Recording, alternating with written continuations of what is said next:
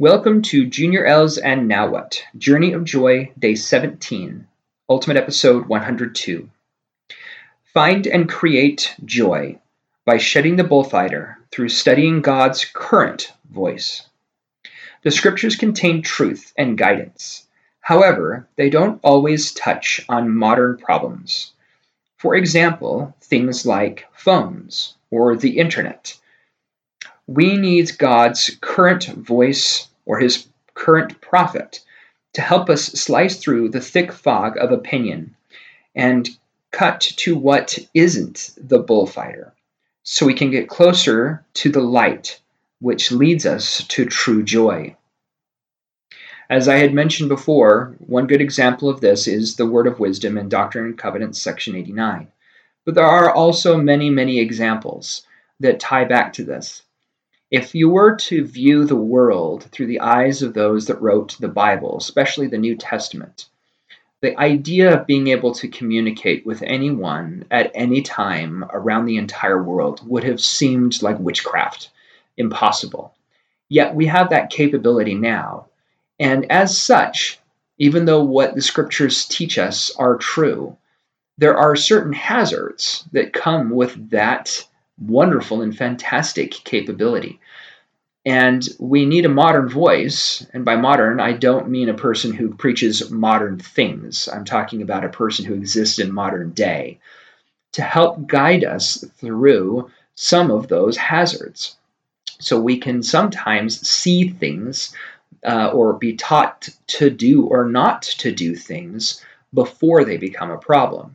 A really good example of this is within the Church of Jesus Christ of Latter-day Saints. The prophets for quite some time now have been pushing really hard to do food storage. Now, obviously, tragedies and natural disasters and wars have ravaged the earth for millennia. But in the last 12 months, as we've been going through this pandemic of COVID, a lot of what was taught there has come to realization. And it was not something that I think any of us saw coming. We've had pandemics before, but in this kind of world we live in now, it is unique to us. Between what we can do virtually versus the fighting and the hatred that exists in our world and how rampant and how easy it is to spread. It is important for us to be able to be somewhat independent and not have to rely on other people.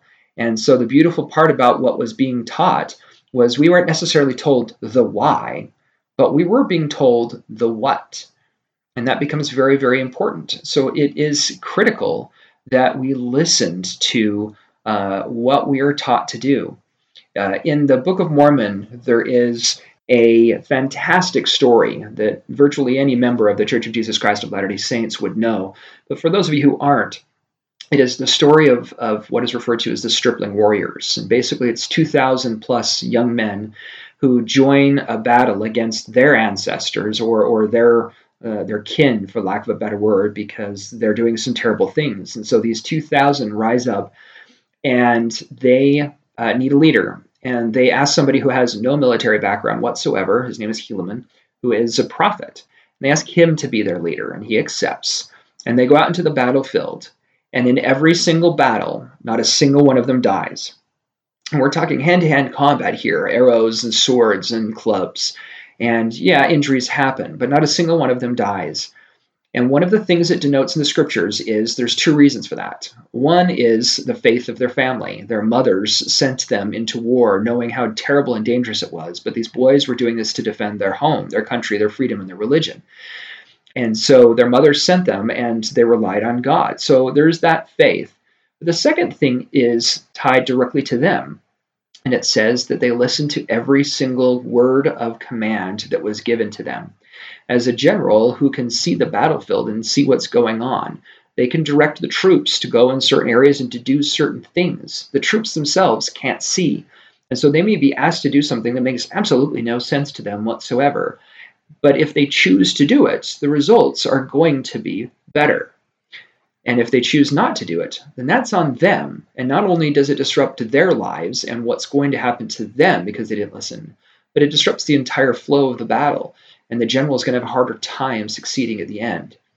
And so that's what boils down to listening to the commands of modern day prophets is we will be asked to do things that make no sense or don't seem to apply to today, or make announcements of things that seem obvious at the time, but the direction of the world muddies those waters, and sometimes decades later, now are confused by the world, but they're still written in pen and signed by the prophet and the apostles.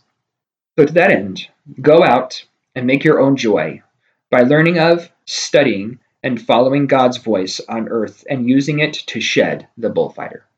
Thank you and have a wonderful rest of your day.